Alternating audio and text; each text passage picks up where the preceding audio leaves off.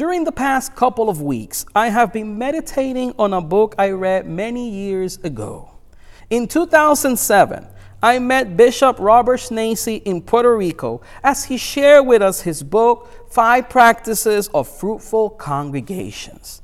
Simple practices that the church can do to grow in vitality and be fruitful in ministry. And as we continue to navigate this challenging time, I have gone back to meditate on those practices and how we can retake them as we continue to be the church in a world full of challenges, not only because of the pandemic, but other challenges we face ahead. And one of those practices we can do is passionate worship. Robert A. Rimbaud, in his book, Why Worship Matters, says, "The heart of the church's ministry is leading people to God. We worship because God is worth worshiping." And he goes on to define worship with these words. Worship is the language of adoration addressed to God and the language of God, equipping us for life and witness. So we praise God, we express our love, gratitude to Him, and at the same time, we are equipped to serve Him. And we can do that in a passionate way. The same passion we have for other activities in life, we need to have for our worship of God. Passionate worship connects people to God and to each other. We gather as the body of Christ with eagerness and expectancy. We encounter Christ through singing, prayer, scripture, preaching, and Holy Communion. And we respond by allowing God's Spirit to shape our lives. And that's the key to passionate worship. Allowing God's Spirit to shape our lives. When we take time to worship like we are doing today, we open our hearts to let God's Spirit transform us, mold us, and shape us. It could happen in the sanctuary, or it could happen at your home or any place. Now, today we read Psalms 84.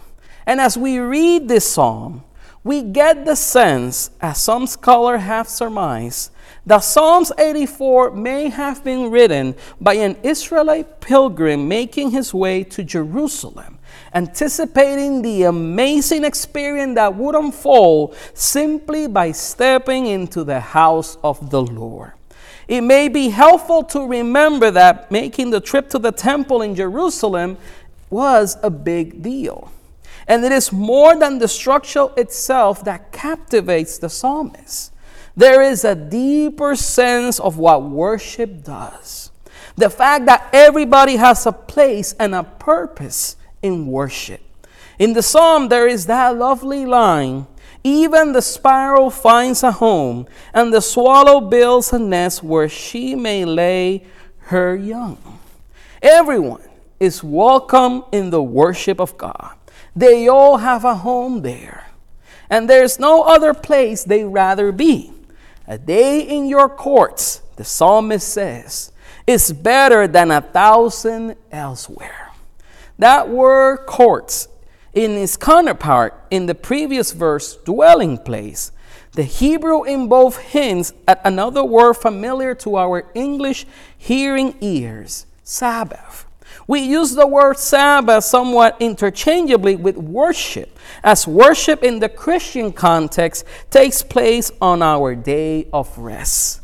Notice scholar Walter Brueggemann points out that the word Sabbath literally means stop or desist. Think about that. Worship as stopping, hitting the brakes, pressing the pause button on life for a spell. There's another word in the same wheelhouse, synagogue, the place of worship in the Hebrew world. That word literally means come together.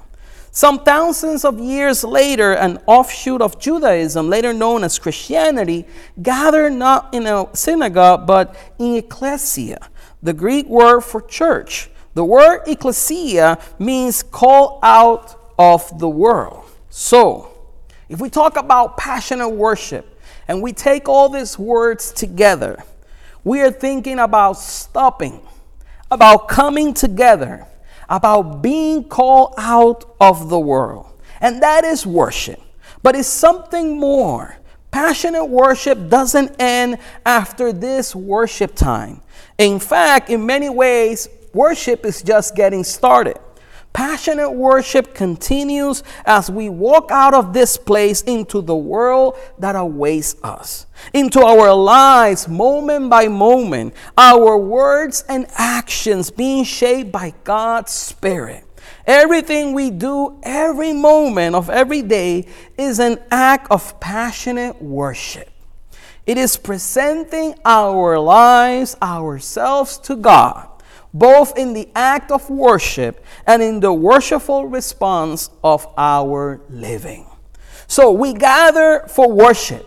We gather in the sanctuary. We gather online for worship. We open our hearts to God. God speaks to us.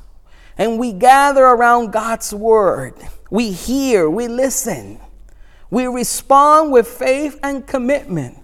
And we go forth to witness and serve. That is passionate worship. Passionate worship that starts in an hour, but that changes and transforms our everyday lives.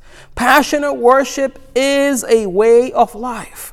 It's a constant holy movement. And that movement can take place anywhere.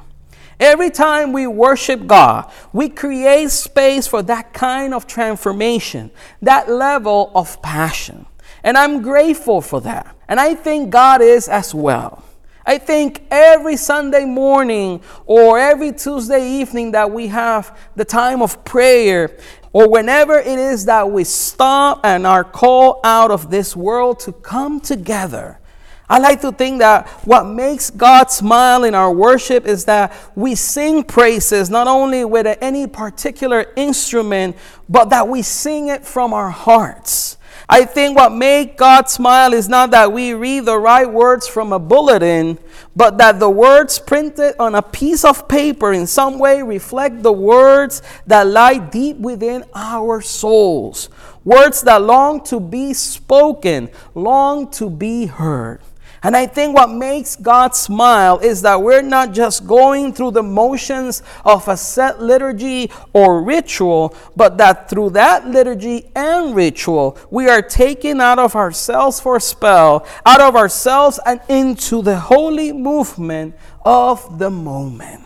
We worship God because we need to offer ourselves up as a living sacrifice, our whole lives to praise God and respond to that praise. We worship in the sanctuary. We worship at our homes. We move into a thirsty and hungering world that needs to hear the gospel of Jesus.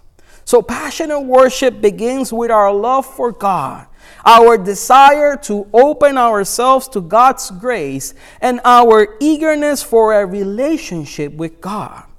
People come to worship to connect with God, to connect with one another and with themselves in order to feel restored, refreshed, remembered, and reminded. We wonder what God has to do with all that's going on inside of us and in the world around us. We want to know that having a relationship with Christ changes our lives.